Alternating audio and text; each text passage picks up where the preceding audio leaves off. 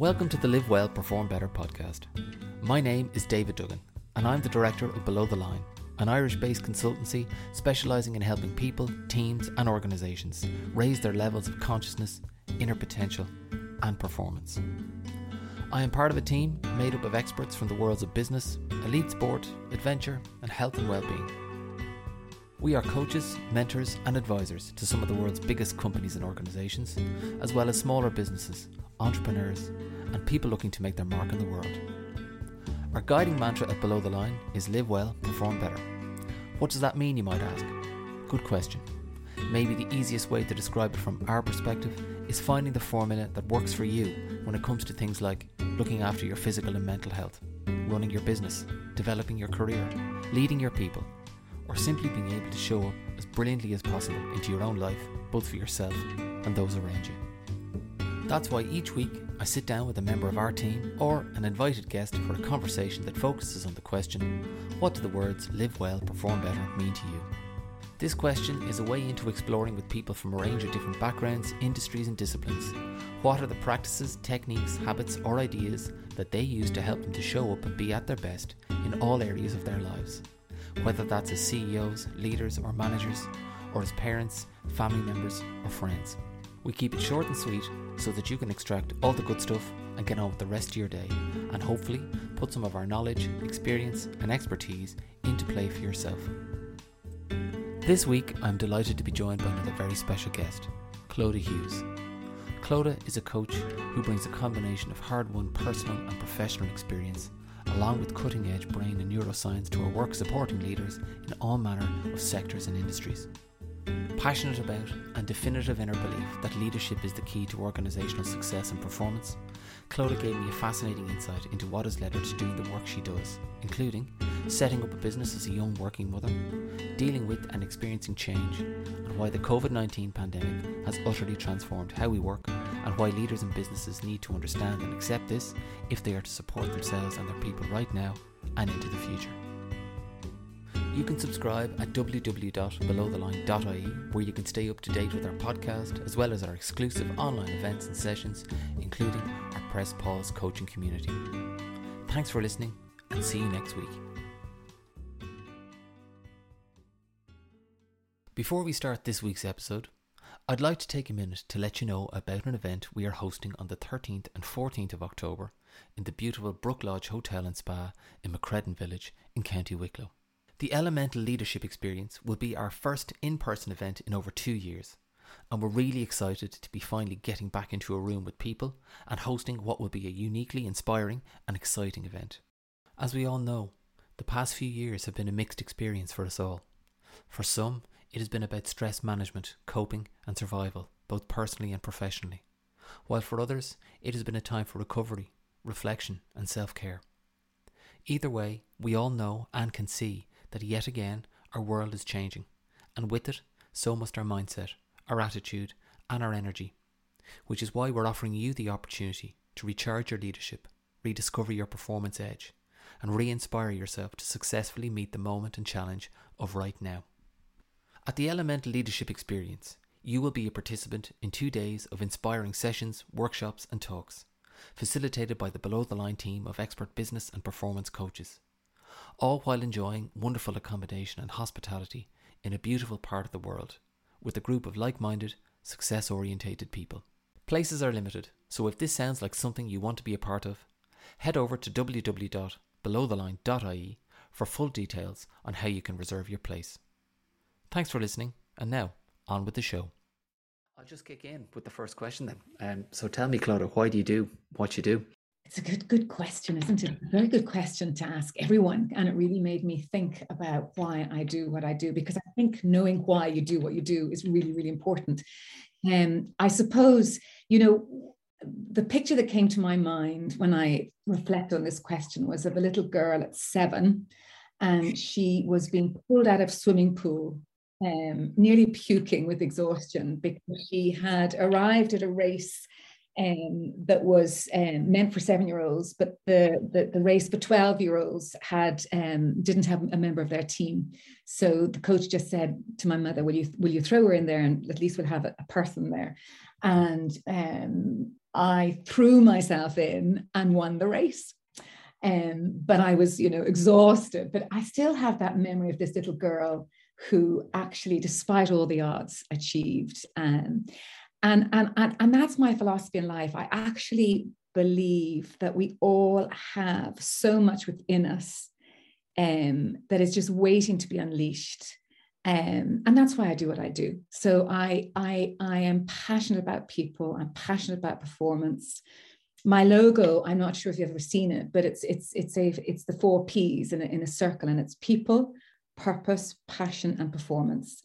And I get up every morning because it gives me such delight working with people and organizations, helping them to really achieve their full potential. And when you're able in some small way to assist in unlocking that potential, which is abundant in all of us, it gives me great pleasure. And just tell me a little bit more about Motivate, because obviously there was a journey that led you to jumping off and setting this up all those years ago. But can you just tell me a little bit more about maybe what led you to that point, and also what happens in terms of what you do? So I would have spent, again, about 20 years in the corporate world. I worked largely in financial services. So I would have been, as my skill is kind of in marketing and strategy, and recognizing a lot of the roles I was leading and putting up when we were trying to bring about change in organizations. And I was always struck by the fact that we would bring in these big consultancies that we paid fortunes for to help us with what we needed to change. But they never really, and I'm sure they've improved a huge amount since, but they never really focused on the how of change. And I was always struck by the fact that we ended up with these lovely documents that to a large extent gathered dust on a shelf, and nothing much materially changed. We kind of got semblances of change. And I recognize that if you actually worked with people around change, that was the golden nugget. Most people don't like change, and they don't like change because something at risk in it for them. And if you work at that level and try and bring people with you and understand what their challenges are around the change and work with them around the change, then great things can happen. So that was fascinating for me in my career. And I kind of got tired of just doing the what. So I decided to understand more about people and change and what motivated people and what stopped people and what made people resist. So when I had my last baby, on maternity leave, I did my first course in executive coaching and I was just hooked. And very shortly after having Sean, I decided to set up my own company around people and change and performance, and I haven't looked back since. So what I do, I work with organizations around change. I'm fascinated by organizations and change, and I think there's a big shift happening in the moment around all of that, which I'd love to talk about in a little while. So I work with organizations, I work with leadership teams, because I think leaders cast a very long shadow in organizations. I don't think many of them recognize the shadow that they cast. And I think if you can get leaders really leading, again, great things can happen. And then I work at an individual level as well, and a team level. And one of my passions in life, I've set up a second company called Woman Up. I'm passionate about females having more of a voice at senior leadership tables, not because it's right to do, but because it makes business sense to do. So I also work very specifically with women at the level just before leadership, when they're spinning a whole heap of plates around managing families, trying to get up the career ladder. And at a point where many of them say, this is all too much, well, they become the best version of men they can be in order to get there. So that's the area, an area that I do quite a bit of work in, and I'm very passionate about. just picking up on what you said, you had your last baby and then you decided to set up a business. What was that like, and how did you propel yourself or keep yourself going through all that process? Because I can only imagine how difficult and challenging that must have been. It was really tough, but not because I had a baby. It was tough because I knew I wanted to work in a different way, and I knew I wanted to work at something different, but I also loved my job, and I loved the ebb and flow of corporate life, and I loved the fun, I loved the crack, and I loved the giggles at the water machines, and I loved the fact that if my printer broke, I could ring somebody and someone would run up and solve it. And I missed all of that. I missed that, I guess, what would I say, support structure, and that kind of, in all sorts of ways, that comes with being with a group of people. So setting up on your own is very lonely. And, you have to kind of bang on doors, and you have to believe in what you're selling or offering. And that could be challenging when you're starting your career or your business, because you're kind of working it out yourself, So I found it really difficult. And I always say to people, I became an overnight success after about 16 years. And it really did take that long. And so tough, exhilarating, absolutely 100% thrilled I did it. But, would I do it all over again? Yes, but I think, it wasn't easy. And linking back to what you were saying about change, because this is something, it's a common theme I find with people who are working in this space of coaching. Change can be it's an intellectual thing, but it's an emotional thing. So I think it's really important people in your space or our space talk about, well, if you want to talk about change, I can tell you about change. I think that's really important. What's your take on that?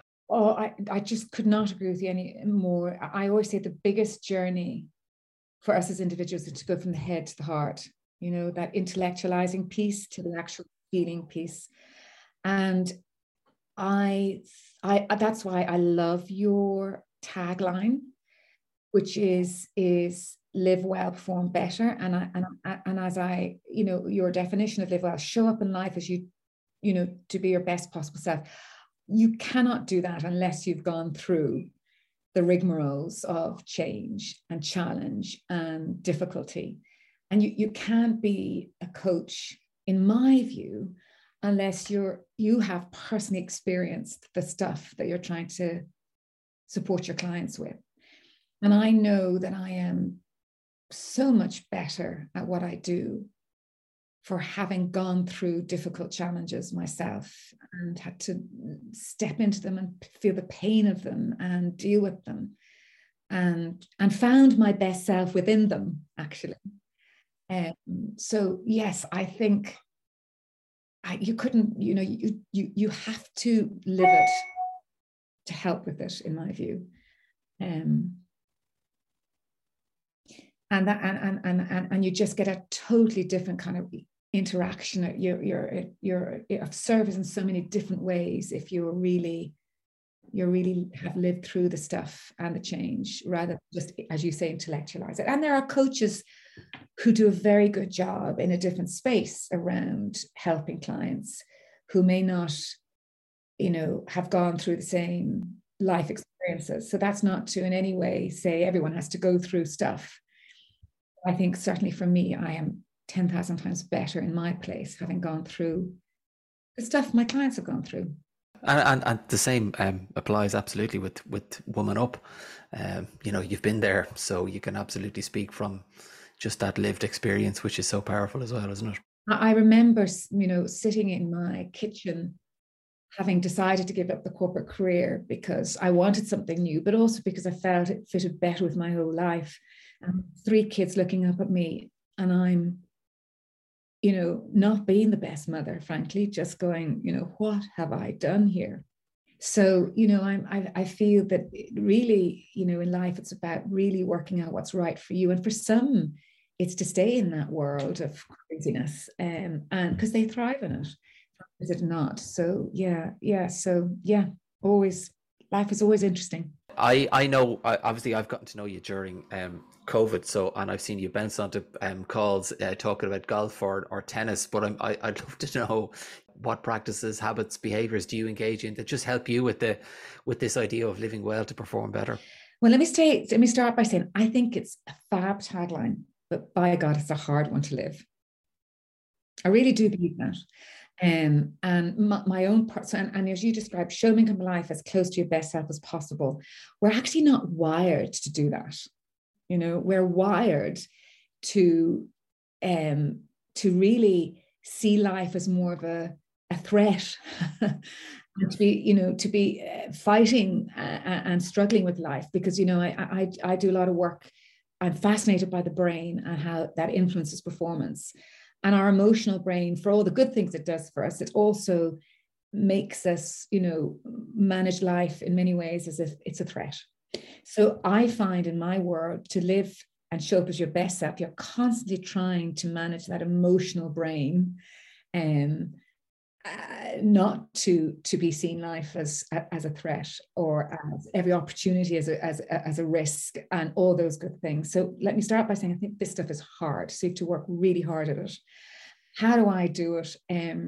What practice do I use? I religiously walk every morning. I go up the hill with my 2 dogs, and I know the mornings I don't do that, I don't feel I set myself up for the day. It's kind of like a reset, just, okay, what's ahead of me?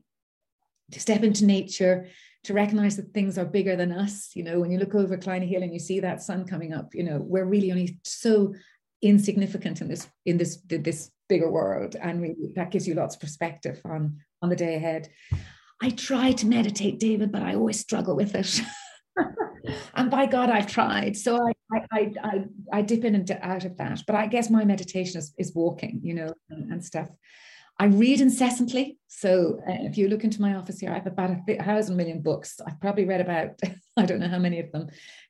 But I think it's really important to keep yourself primed around just, delving into this stuff and understanding what different people think about how you show up as your best self.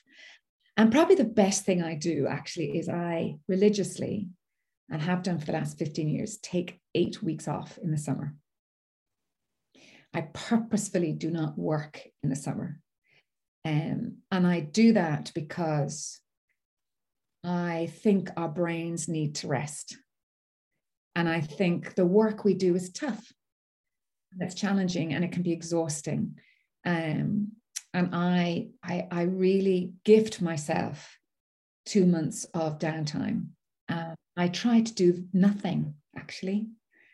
And that can be hard as well, because I'm a bit of a dynamic, I like being work, I don't like busyness, but it likes me sometimes. And so just really forcing myself to calm the brain, to just do different things, I find is great. I always remember every time I came back off maternity leave, I always felt I brought my best ideas to work. And I think it's the same with this. I find come September, I'm ready to go and ready to act and ready to do my good stuff. So I think that's really important, to give yourself downtime to reset your brain and let it replenish. It's also something which, is a common theme in our conversations, is this idea of permission. It sounds like you've given yourself serious permission to take that time off. And again, none of this has been easy. The first few years I did it, I'd be like, but now I couldn't. If you asked me to work in the summertime, I couldn't. I just love it so much. And I'm very grateful to have, grateful that I can do that, because I am very conscious that, not everyone can. So I don't want to sound, arrogant here, or, but I think it is, in whatever guise you work, I think it's just so important that you take time out to replenish yourself. And then my next question around, which you touched on earlier, which you wanted to talk about organizations going through change, but from your perspective, what are the main performance or business challenges that you're seeing in your own world right now being faced by people? I think COVID has had a huge impact on the way we work. So what I'm seeing is lots of leaders trying to get their people back in to the way it was. really struggling with this concept of flexible working, and just saying, I need everyone in here around me 5 days a week and whatever. And I see individuals really fighting to hold on to the new way of working and the flexibility that they've enjoyed over COVID. So it's almost like there's this clash of, intent and will. And I think if I reflect, I do a lot of work with a guy called Paul Brown, and he's a professor of organizational neuroscience, and he's a fascinating character. So this is not just my thinking, it's also informed by him, but he thinks that COVID has given everyone, and it's back to your tagline of living well, COVID has given everyone an opportunity to experience.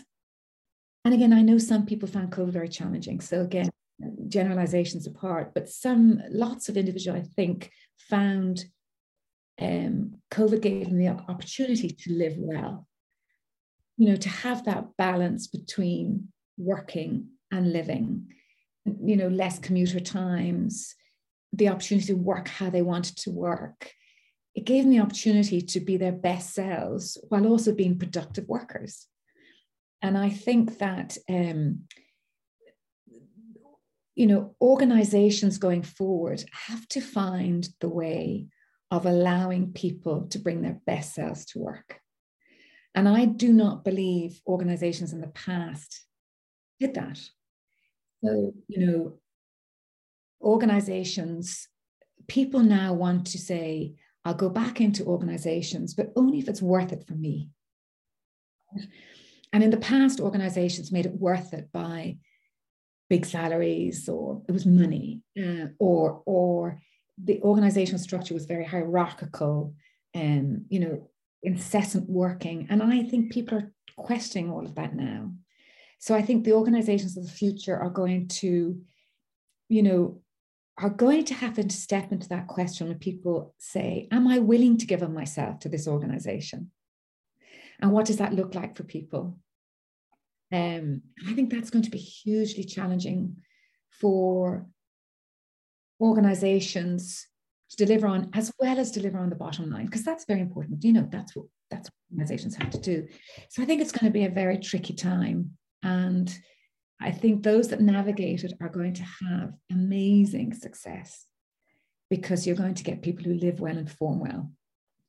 But those that don't are really going to, I was at a meeting just before I broke up for my summer break, and, with 3 leaders, and they were just not shifting around this flexible working. They just couldn't get their heads around it. And they are going to struggle if they want to grow and sustain their organizations going into the future.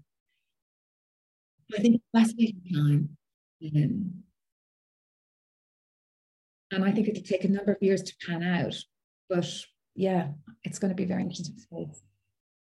Just picking up on what you said about those leaders being rigid around what they want, etc. For I want to return to the office. How does somebody like you help somebody to see or to kind of release their attachment to that particular need? With great difficulty. I'm a great believer that change, there has to be, it either comes from a pure desire to change, or a crisis that makes people change. And I think it's difficult for these. Much easier to lead in a hierarchical way in some respects. It's much easier to have people around you, because you know what they're doing. And if you've cut your leadership teeth on those practices, not easy to give it up. So I think it's going to be difficult, so I think unless organizations start really seeing that if they don't change what they're going after, which is successful organizations, is in trouble. And that'll take time, David. You won't see that for a while. It's like, the boiled frog syndrome, So I think it's going to be very challenging to work with leaders in that space, unless there is a desire for them to be open to that change. But by the way, can I say, I fundamentally believe that when people work in organizations to bring their best selves, by God, productivity is extraordinary. You know, and the essence of the organization, the energy of the organization, the way of being in the organization is just magic. And when that happens, my goodness, nothing is impossible. I think existing organizations take that away from people, you know, and I think, by the way, another controversial point, I think HR, the profession of HR, has a fundamental shift to make around this space. Fundamental. I think HR in its traditional form depletes people's energy as opposed to embraces the energy people can give. And I think there's a fundamental shift need to be changed in how the HR profession works in organizations. I'll probably never get another gig from a HR person, but there you go.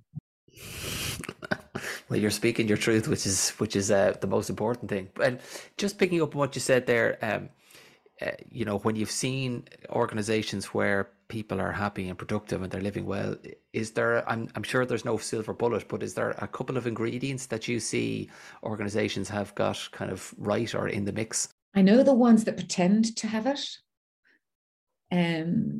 So I don't think it's about giving loads of lovely food and having snooker tables in reception and bouncing balls all over the place. You know, I think there's a danger that that's not being authentic about this stuff. I think it comes down, I really think it comes down to leadership. So leaders who are genuinely interested in what fuels the people that they are leading, and the ability to step into each individual's what they bring, what they want to bring, and allowing that to be released. And that's so fundamentally, I think it's about leadership, and really, really stepping into getting the best out of people. And that isn't easy. You know, that's a skill that it certainly isn't easy in our world, where it's all about bottom line performance and short-term, you know, reporting. And so I think our whole system isn't helping this shift, by the way, right? Yeah, so big changes afoot, and that needs to happen in order for that to, and I think that word authentic is really important, that people know when an organization really works to get the best out of them in an authentic way, when they just put on the, as I say, balloons and reception stuff to do it. Absolutely. And then my last question, what would be your one piece of advice for anyone looking to live well and perform better from your own experience, your own perspective as you see it? So I often say this to people, and I know it's very direct, but I fundamentally believe get out of your own way. I think potential is not based on academic smarts, not about professional skills. It's back to that brain of ours that says, you know, the emotional brain, which is all around, which has the amygdala, that's all about protection. It's 10 times more powerful than the piece of the brain that says go for it. And you know, stopping that brain and that voice in your head saying don't, or be careful, or hold back, or you're not good enough, or, you know, what will people think? That's us getting in our own way. And by the way, I have to do this every day. You know, I'm not the full, I have to work on this every second of every day with myself. But I fundamentally believe that if you can get out of your own way, there's so much you can live well and perform better. And then just for anyone listening, where can people find you? There's the Motivate website and the Woman Up website, I take it. So I've completely changed my website. I'm no longer Motivate, believe it or not. So it's Clodagh Hughes. I've rebranded to www.clodaghughes.com. So I've apparently people only people want to work with me, not the brand motivate. Whether that's right or wrong, that's my new brand site. So yeah, that's going to get me. Fantastic. Well, look, Clodagh, thanks very much for giving me your time. And as I said, we haven't actually ever met in person, but we've only met online. But your energy, your passion, your enthusiasm for what you do, it always comes across on the screen. So thanks very much for giving me your time and for joining us. I appreciate it. And David, we have to make sure that we do meet in person at some stage. So we'll plan a coffee at some stage of the next while. Yeah. It's a pleasure. Thank you for listening. And thanks for asking lovely questions. Take care.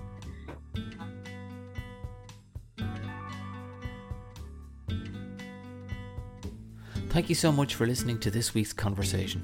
We hope you enjoyed it.